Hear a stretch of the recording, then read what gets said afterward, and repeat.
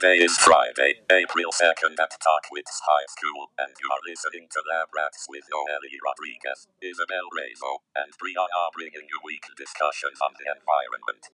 Genetic engineering has been around since 5000 BC. Genetic engineering is the direct manipulation of an organism using biotechnology. Biotechnology is an area of science that involves the use of living systems and organisms to develop or make products.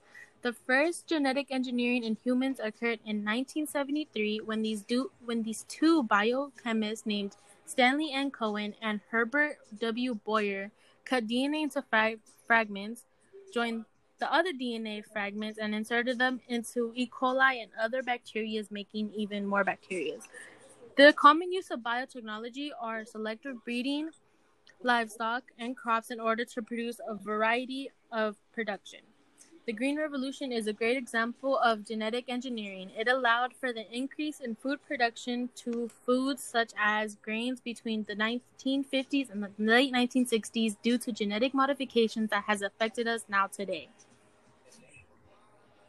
In today's world, you can see genetic therapy. Genetic therapy replaces a bad gene or adds a good gene to attempt to cure disease and improve the body's ability. This is a form of biotechnology that you can see in today's world. Yeah, biotechnology and genetic engineering, they really do have a promise and a hope that it could cure different diseases. And they also think that genetic engineering could, as it evolves, that it could help treat cancer, heart diseases, and a whole bunch of other things like that, Yeah, I agree. Some of the benefits would be how you said they cure genetic diseases. It could also be used in humans, to cure diseases that are genetic that could go to your children, so your offspring, which will help us to eliminate these diseases. Yeah, that's true. There's also genetic modified in agriculture. For example, did you guys know that eggplants were yellow before they were modified? They were yellow and short. really? And corns used to look like little pea pods. They were little pea pods. And then carrots, they were roots and they were not even orange.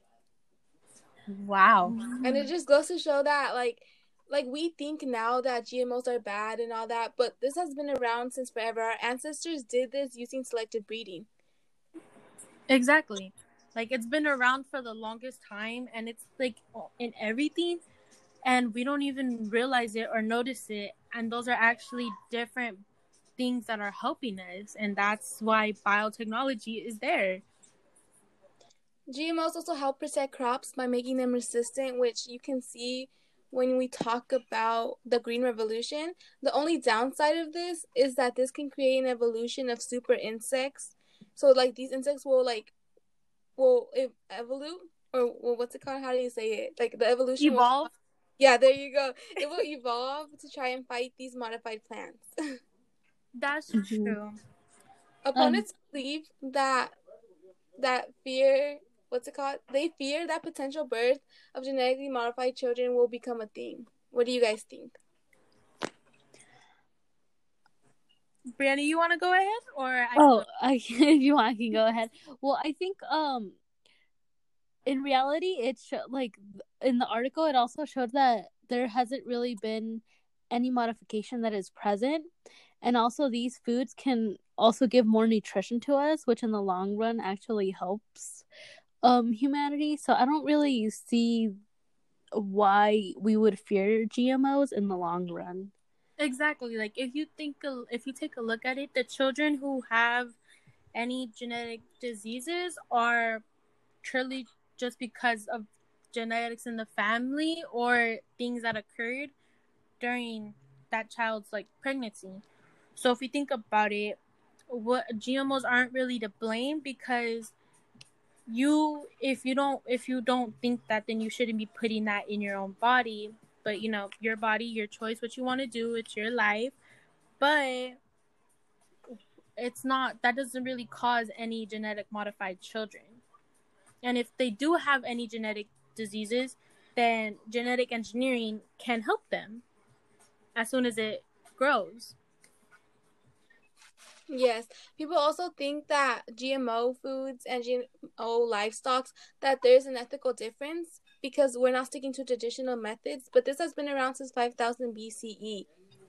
Our ancestors did this by selective breeding, and I feel like that needs to be more put out there because people aren't understanding. Yeah, and also it's very similar to what we have done before, like how you're saying selective breeding, just that now it's going a lot faster. Before it would take a long time to get what we needed to make like the plants easier to farm or have more nutrition, but now it's actually a lot easier to make them how we want them to, which will like it'll help us in the long run. I also read, for all those people out there listening to us, you guys might be thinking like, okay, what about these animals? Like, is this hurting them? There is no proof as of now that these GMOs are having any effect on them. And there's no real concrete scientific theories, but there's no proof behind them, and there's no real evidence of it.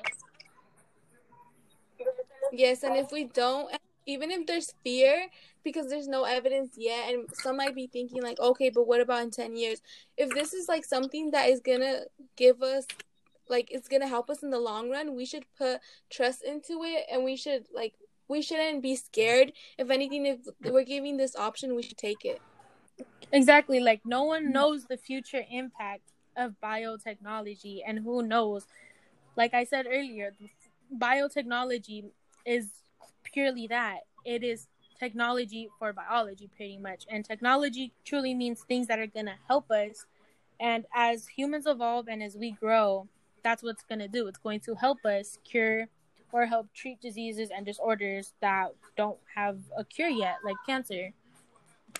Exactly. So, like, what are some positive impacts of biotechnology for the future?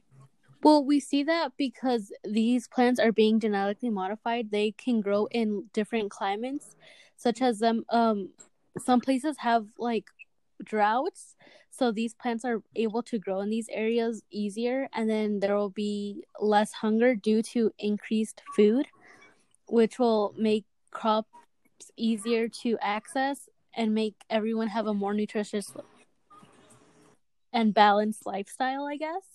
I agree, because there's a potential to address problems like vitamin deficiency. We can put vitamins into these modified foods in order to help vitamin deficiency in poor countries. Exactly. And it will be like, instead of having them eat more food, they just need to take more vitamins or increase their vitamin intake, and by inserting those vitamins into those plants and changing the genetic modification of those plants, we could help others. And plus, since a lot of people there's a lot of places out there that use plants to build homes or to some type of medicine, then there we go. That's also another plus, as we can make the plants more adaptable to others.